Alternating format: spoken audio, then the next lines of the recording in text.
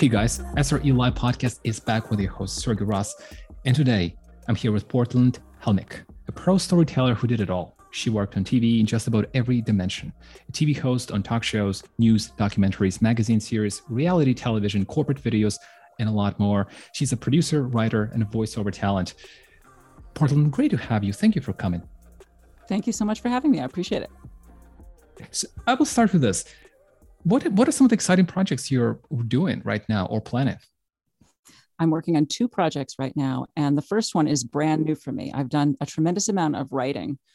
I've written for magazines, newspapers, television, film, podcasts. I've written articles. I've written short form, long form, but I've never written a book. So I am actually writing a full-length book right now. And I've written the first 7 chapters, and now I'm just writing the summary and the introduction. I've just got those 2 pieces left, and it will be done. And it'll be about 250 pages or so. And it's about a topic that, that's the thing when you work as a producer in television or film, you're always becoming an expert on whatever subject you're endeavoring to get involved in. And this is about something I don't really know anything about, but it's about virtual leadership. So today, so many of us are working at home. We're not working in the office. So how do you lead teams or companies when you're not face-to-face? That's what it's about, virtual leadership. So I'm writing that book. And then I'm also working with a colleague of mine with whom I also worked on Stranglers, the podcast. Right. She and I are working on a documentary film about global education. And we're looking at innovative educational paradigms around the world that are attempting to educate some of the most disadvantaged and marginalized people in the world. That's what we're working on. These are great stories, powerful. Now, very difficult to shoot though during COVID.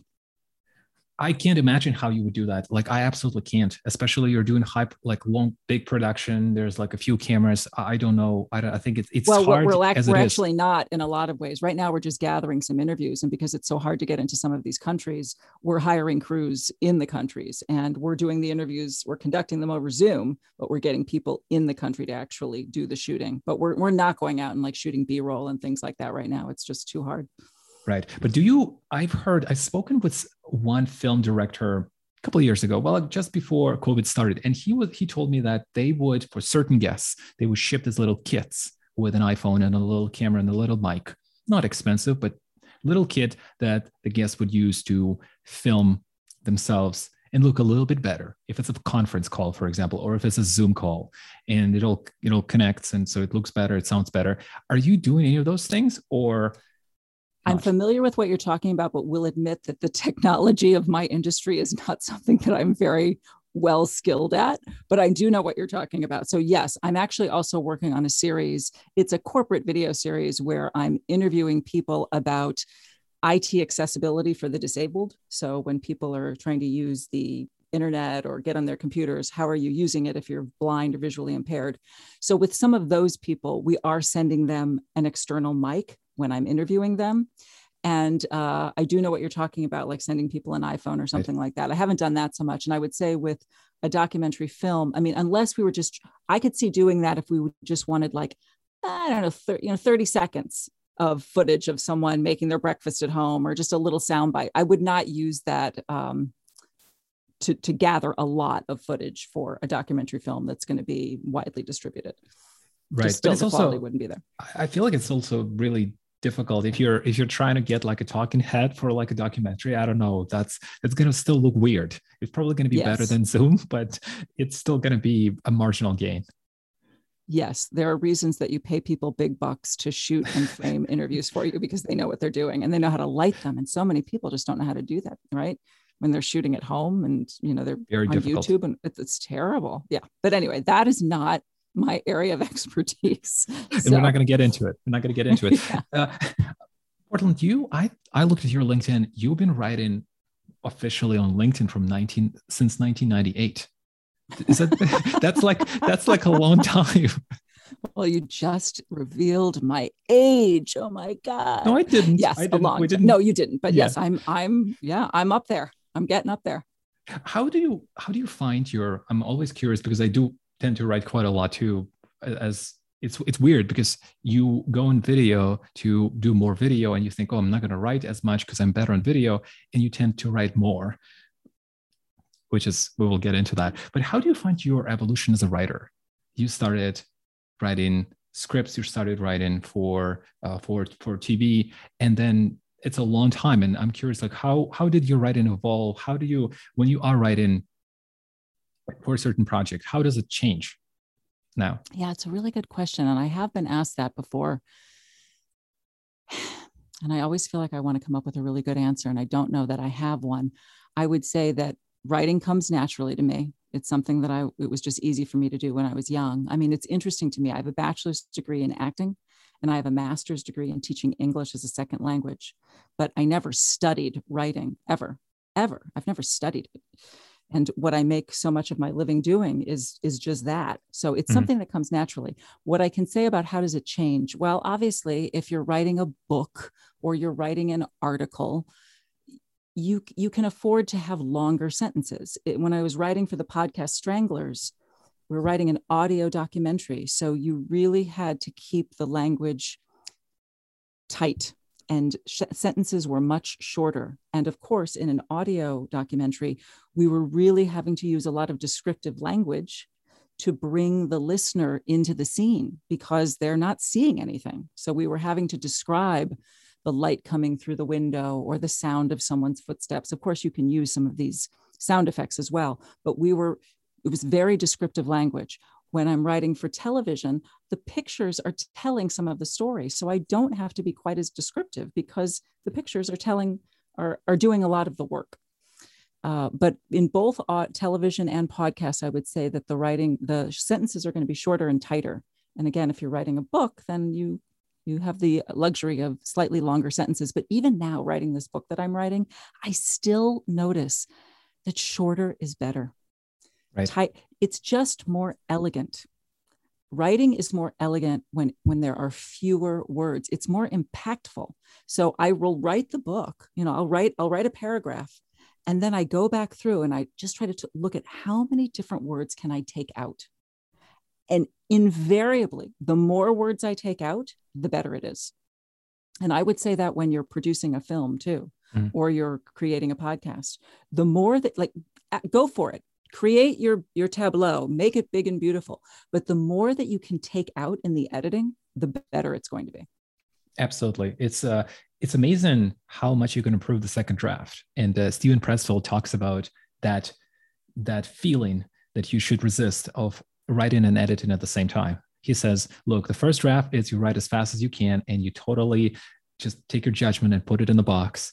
And you imagine of you being chased by a monster and you have to get it out in the next couple of minutes. Just turn off your brain. And then the second draft, do whatever you want. Go nuts.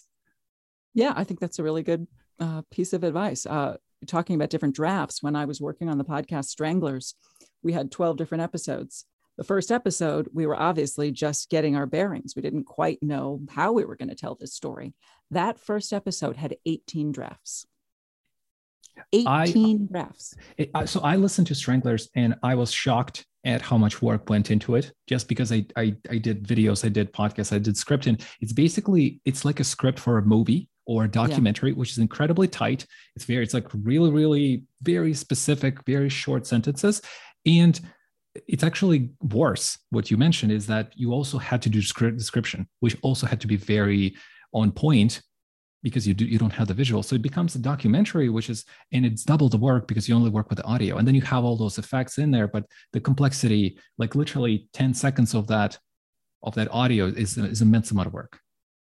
It was an immense amount of work. And it definitely was not just me, right? I was one of the co-producers and one of the co-writers, and I was the host, but I worked with a group of 9 people. And John Delore was one of the producers on it and the sound designer. And he is just remarkable. I mean, so unbelievably talented. And there were 2 great executive producers and the senior producer, Sharon Mahihi, wonderful, just fabulously talented people. So whenever you make something that's that well done, it's never just one person, right? It's a lot of people putting in a lot of time. And after I did that, I had gained so much overtime when I was working at Northern Light Productions producing that podcast that I got an entire month off. I had accumulated that much overtime that I got an entire month off, and I went to Costa Rica to a yoga retreat because I was absolutely exhausted. Well, that's one of the reasons, Portland, right? That these shows are never long, or they don't usually last 300 episodes. Like these are like the opposite spectrum of Joe Rogan to our like random stuff.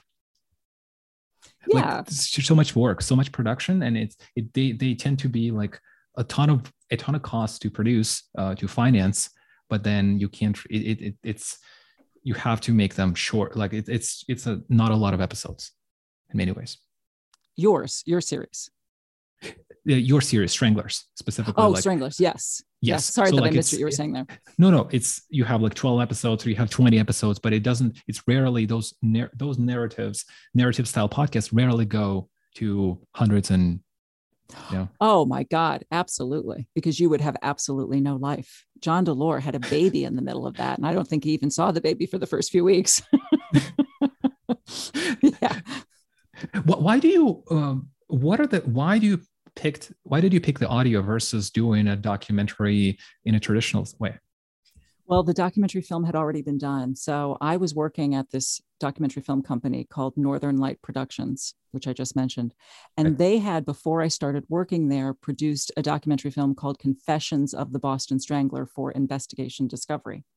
And it was the most highly rated documentary film on Investigation Discovery in 2014. So they'd already done the film. Investigation Discovery came back to them and said, podcasts, right? This is 2014, right? This is almost 10 years ago.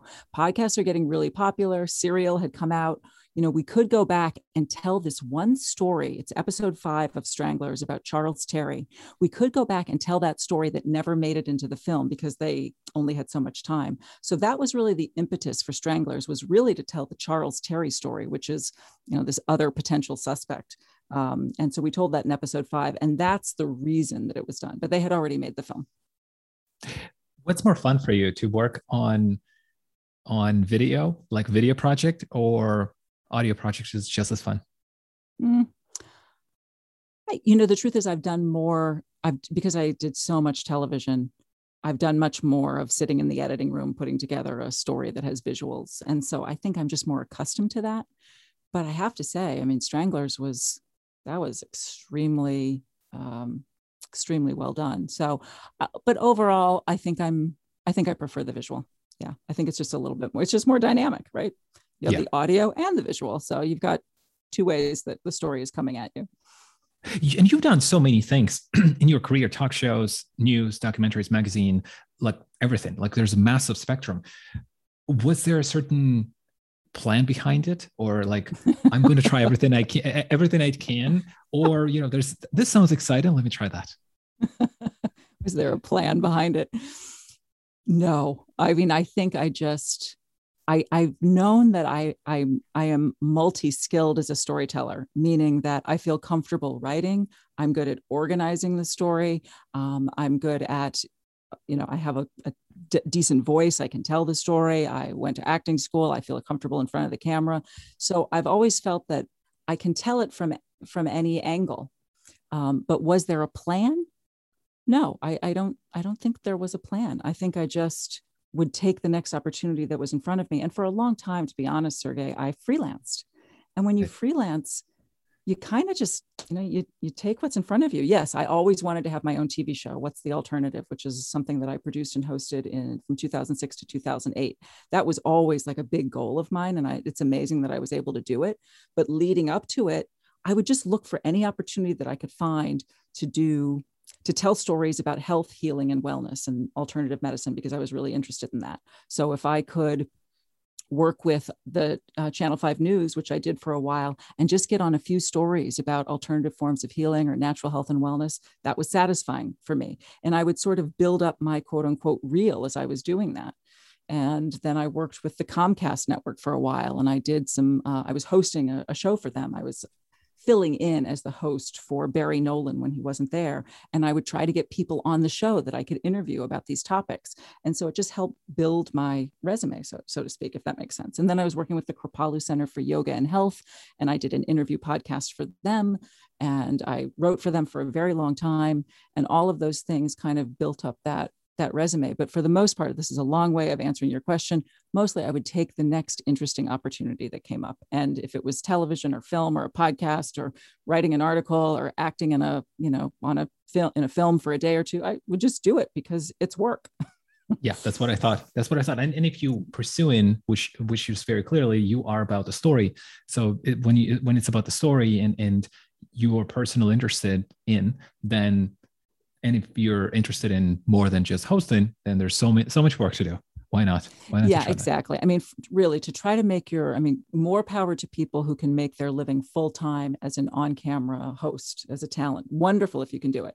I never found a way to do that full time. It's been great when I've had those opportunities. I absolutely love it. But I've always had other skills. And so writing and producing, I've just done so much of it because there's more of that work to be found, right? Why do you feel it's hard to just purely do TV hosting? Is this one of the reasons because TV viewership's going down, YouTube, TikTok, everything, and there's only a fine amount of hosts needed? Very, very few. And these days, I mean, I'm a dinosaur in this industry these days, right? It's all about whether or not you're an influencer and how many followers you have on Instagram. And I'm just not someone who is much of a self-promoter. And it's that's partially because I'm older. It might be a little bit my generation, but I think that's part of what's happened, right? I mean, there aren't as many magazine shows as there used to be. Mm-hmm. Yep. When I was growing up, there were a lot of magazine shows. There were more opportunities for people who were just general hosts.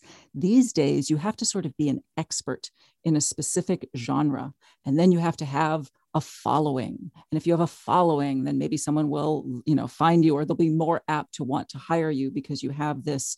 You're an interior designer, or you're an expert on baking, or you're an expert on gardening. And I'm really not an expert on anything. I'm just really good at asking questions. And that's not really enough anymore. You have to really be an expert in something. Well, health and wellness, that could be. That's the thing. It's a good point that you bring that up. I know more about that topic than the general person.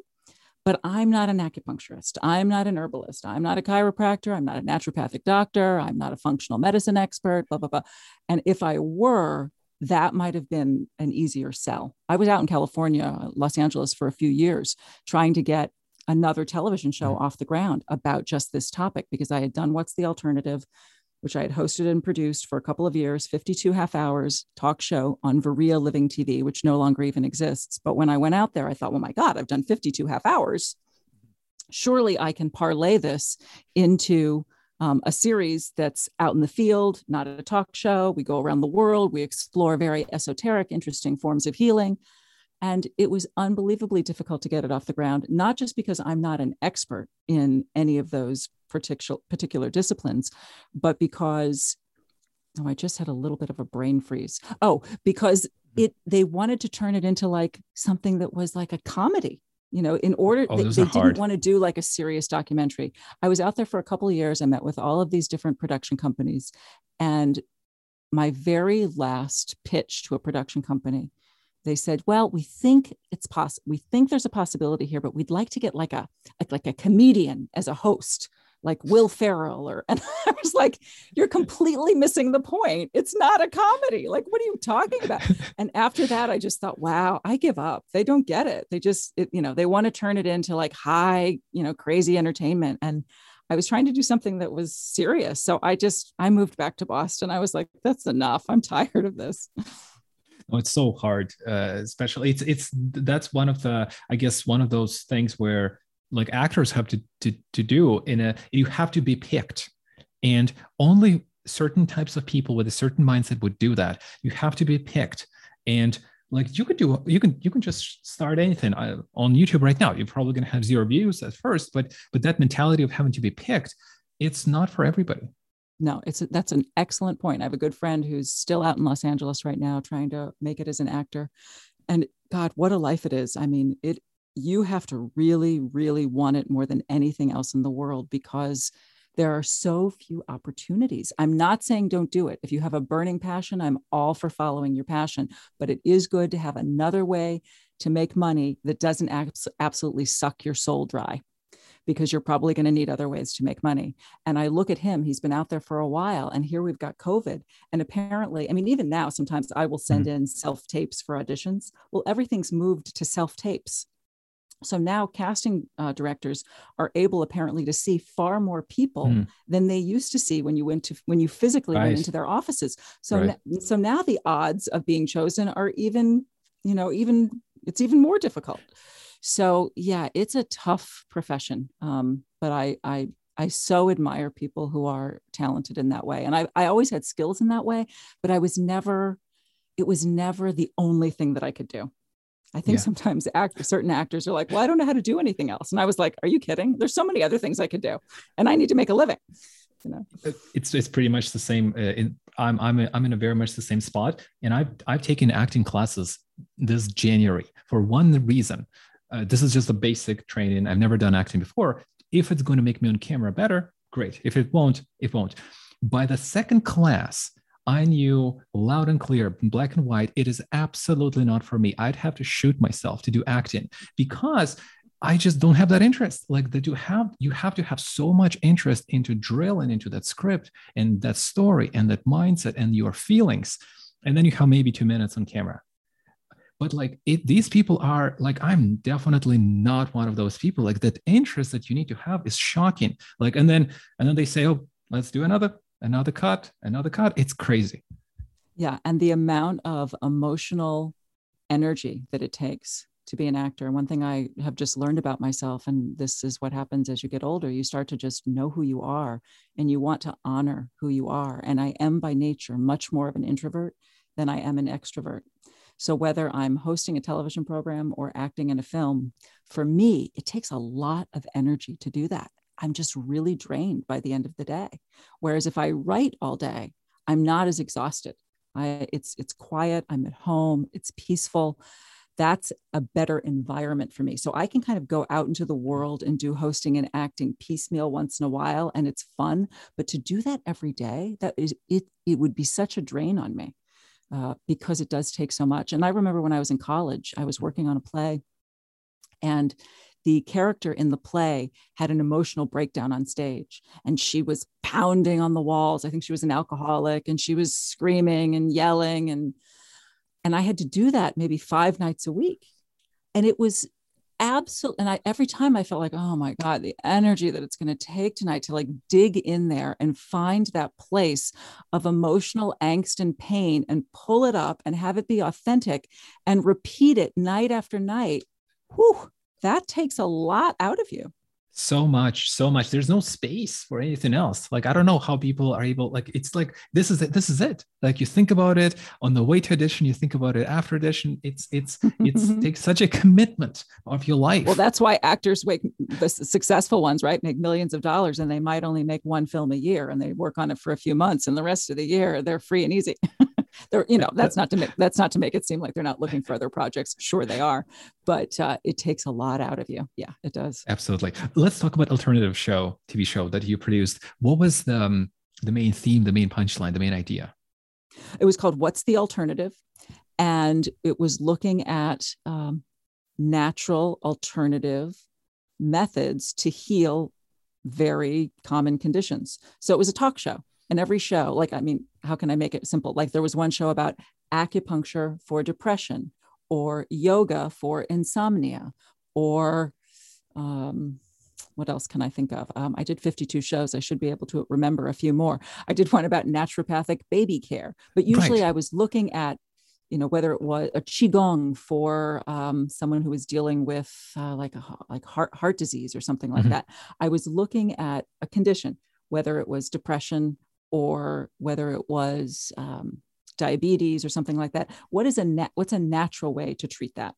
And I would have, on every show, I would have one guest who had a problem, who had sought out a conventional medicine, whether that's pharmaceutical or surgery or something like that, to address the issue, and had not found relief, but then had tried some kind of alternative and had found had been cured or healed or whatnot through that alternative form of healing. There were 4 blocks in the talk show. So I would interview the person with the problem. I would interview the expert. We go out in the field sometimes and shoot part of a story, or we do a demonstration in the studio demonstrating, maybe it was a form of movement or a form of breath work. And then we'd do a wrap up at the end.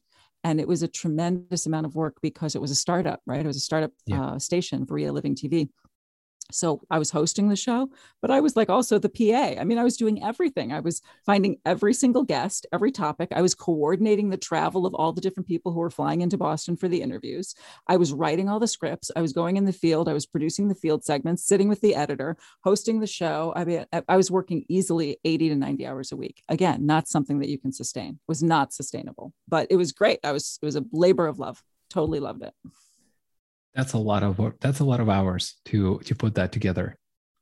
Yeah, you can't do that unless you're really passionate about it. And I was passionate about it. I really, really felt like I was doing, I was kind of almost doing like a public service. I was giving people information that they probably would not have been able to find elsewhere that easily. And I was opening up people's minds to the possibility of another way of healing their bodies. It's always hard, especially now, to sell these kinds of shows or this kind of content that doesn't directly either educational in a sense, like these are the steps for you to get more fit, or these are the steps for you to get more clients for your business. When it's more informational, there's just so many other channels where if you don't have direct sales opportunity, then it's like, well, we have Will Ferrell or we have somebody else, right? Exactly. That's a good point.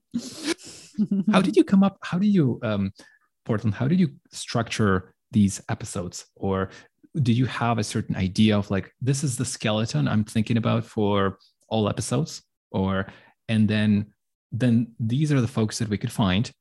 And then let's see what we can do creatively with this specific episode. How did you approach the whole structure of the show? The whole series? The whole series. What's the alternative? Yeah. Yeah. Well, I mean, honestly, problem solution. Someone's coming in with a problem. Someone had a health condition. And by the end of the show, we wanted there to be some kind of solution. Not that it's necessarily a solution that's going to work for every single person who has the exact same condition, but we're offering an option, right? So the first block of the show was interviewing that person about the problem. The second block of the show was offering up the solution. The third block of the show was demonstrating that solution, whether we went out in the field and shot a field piece or we demonstrated it in the studio. And the fourth block of the show was maybe some kind of like final tips and maybe showing the expert's book and that kind of thing. So that's how I structured it. Yeah. Right. What's the difference between your opinion? You worked with, I'm sure, other hosts, lots of different kinds of hosts. The difference between somebody who's a good host and somebody who's really great? Authenticity. Really? I think that's a big one. Yeah. I mean, do you have the ability to be yourself? Are you pretending to be cool? Are you pretending to be funny? Are you pretending to be interested? Or are you genuinely interested? So I think people who are good listeners and people who are authentic make good hosts. I mean, it's great if you're somebody like, Ellen, who's also funny, or, Oprah has this huge personality. But Oprah's also, she's genuine. I mean, she has a tremendous amount of enthusiasm, right? And she's an amazing public speaker. But she also is just comfortable with herself. She's comfortable with who she is. And when people are comfortable with themselves, that's very attractive. That's very appealing. So I think those are the two things I would say. Be a good listener, be interested in other people, and have the ability to be real. There's this girl. I don't remember her name. She is one of the big YouTubers, like upcoming YouTubers. I think she's like under 20. And I watched one of her breakdowns of her videos, how she does it. And her videos are literally filmed on either the phone or basic camera. And it could be she just laying in bed and saying, hey, I don't feel like waking up today. And then just like long silences. But a lot of people are watching, and it's because she can hold the frame. That was the phrase, quote unquote, hold the frame. And what does it mean? I think it relates to what you just said. People are interested in when you say hold the frame, meaning they're not going to put the phone down. They're interested in staying with her Right. because they are drawn in by her authenticity. Yeah. She feels comfortable just being real. She's just holding the phone in bed. She doesn't, I mean, so many people would feel so self-conscious doing that, right? Yeah. And when people are self-conscious, it's not as appealing to watch. But when somebody's really, that's why great actors are so amazing. You know, they can dive into a character, and they can dive into the emotions so authentically. It's so real that you really feel like you're watching something that's really happening, even though it's an imaginary situation. So yeah, authenticity is powerful. I mean, I would like to think, as I'm sitting here being interviewed by you, that I'm just being myself, you know, as opposed to trying to sound like I know all the answers. And, you know, do you know what I mean? Like, I don't have all the answers. There's no one way to make it in this business. You know, I don't know. Try a lot of different things and be open and build relationships with people and be open to learning. But there's no one way. Yeah, it's also, you look at the market. Like, I was talking to somebody, a coach, a business coach, and he says, look, he likes Venn diagrams. Do the Venn diagram. You're good at this. People want this. There's a certain marketing trend. Do a bunch of Venn diagrams, see what pops up, then do, you know, just actual work and see what sticks, what works. And because there is, like you said, there is no, there's no way to figure it out. There's no one way to do anything. And in fact, that goes back to my show. What's the alternative? That's one of the reasons that I did the show. We think in this country that there's one way to treat an illness, you know, that if you have cancer, this is what you have to do. This is the protocol. If you have this illness, these are the medications you have to take. I'm not saying that I'm completely against Western medicine. I'm just saying there are other ways, sometimes natural ways, sometimes far less expensive ways, sometimes far less invasive ways to treat your condition, you know, and so true. So true. And I could give an example, and this is specifically done in Canada. I think it's the same in the United States. So let's say a person right now has COVID. There's this idea, or the government's decided that you shouldn't actually go and seek any treatment. The moment your family doctor realizes you have COVID, then you are absolutely almost quote unquote banned from seeing a doctor unless it's ER. And what's Which ER? Makes it's like absolutely no sense. No sense. It makes no sense at all, because then they offloaded the problem onto people. Because like, if you're not a health expert, how do you know how much, like, do you have pneumonia or you don't? Then you're like, well, I think I'm fine. And then in that last moment when you're just about out of breath, you go to ER and they'll try to kind of pull you back to life, which doesn't make any sense. What if, and this is, I'm in Ukraine, I'm from Ukraine. In Eastern Europe, what they do, you have cough, you have COVID, fine. There's a doctor, they will examine you, they will listen, check your lungs, X-ray, CT scan, whatever's needed, and they'll give you the certain antibiotics if you need them. So you're never going to get to that position when you're about to die. And here it's different. This is, you know, I am so 100% with you on this. And this is almost a whole other conversation, right? Yes, it is. But when in the history of medicine have people ever been ill, gone to their doctor, and then been told, oh, go home, we don't have anything for you. Yeah. But if you're really, really sick and you can't breathe, then come back and see me. That's never happened before, I think, in the history of medicine. And there are other ways to treat it. But the powers that be, I think, don't want us to know what those ways are. Those ways are, and like I said, it's a whole other conversation, and I have some opinions about that. Of course, and this is not a necessarily COVID episode, but the doctors made a choice to save people's lives, and that choice is, like, if you're a firefighter, you're gonna go into the building because that's your job. So we have a certain job, and we decided to do it. Doctor's job is to save people's lives, not to do phone consultation and say, stay home, take this medication. I haven't seen you, but just take it. Absolutely. Yep. Portland, this was really great. Any parting thoughts, anything I haven't asked you that you wish I did, anything you want to leave the audience with, anybody who's creating video content, wants to write, wants to produce, put their story out. Mm-hmm. Yeah. I mean, I kind of said it before, but I guess I would say, be open to the unknown. Be open to the fact that there is no one way to make it in this business. There's no one way to get your story out there. A lot of it really is building relationships. It's who you know. sometimes it's the people that are right around you that might know somebody who knows somebody who knows somebody who could help you. And so often, I mean, I've lived in different places. I worked in Vermont for a while. I lived in New York City, Boston, California, Los Angeles. So often I would plop down in a city, not know anybody, and I would just start picking up the phone. And I would get informational meetings with a news station. Maybe I would get meetings with a place where a production company, and they would say, well, we don't have any needs right now, but they would like the sound of me on the phone. You can come in, we'll talk to you a little bit about the business. And in those informational interviews with people, I would get names. I'd walk out of there with 3 or 4 or 5 names, or maybe I'd walk out with an idea that that I hadn't thought of before, or the name of an organization that I could contact that I didn't know about. So it was always through people, meeting people, connecting with people, that I got ideas and contacts that led me very often to the next job. So be open to expanding your social circle. I would say that's a big part of it, as well as pursuing your passion and honing your skills. 100% agree. It's a different world. It changes fast. You have to know people. Absolutely agree. Well, Portland, this was such a pleasure. Thank you so much for coming, for sharing your knowledge. I'm sure our listeners will appreciate it. Thank you so much for having me. It was a pleasure.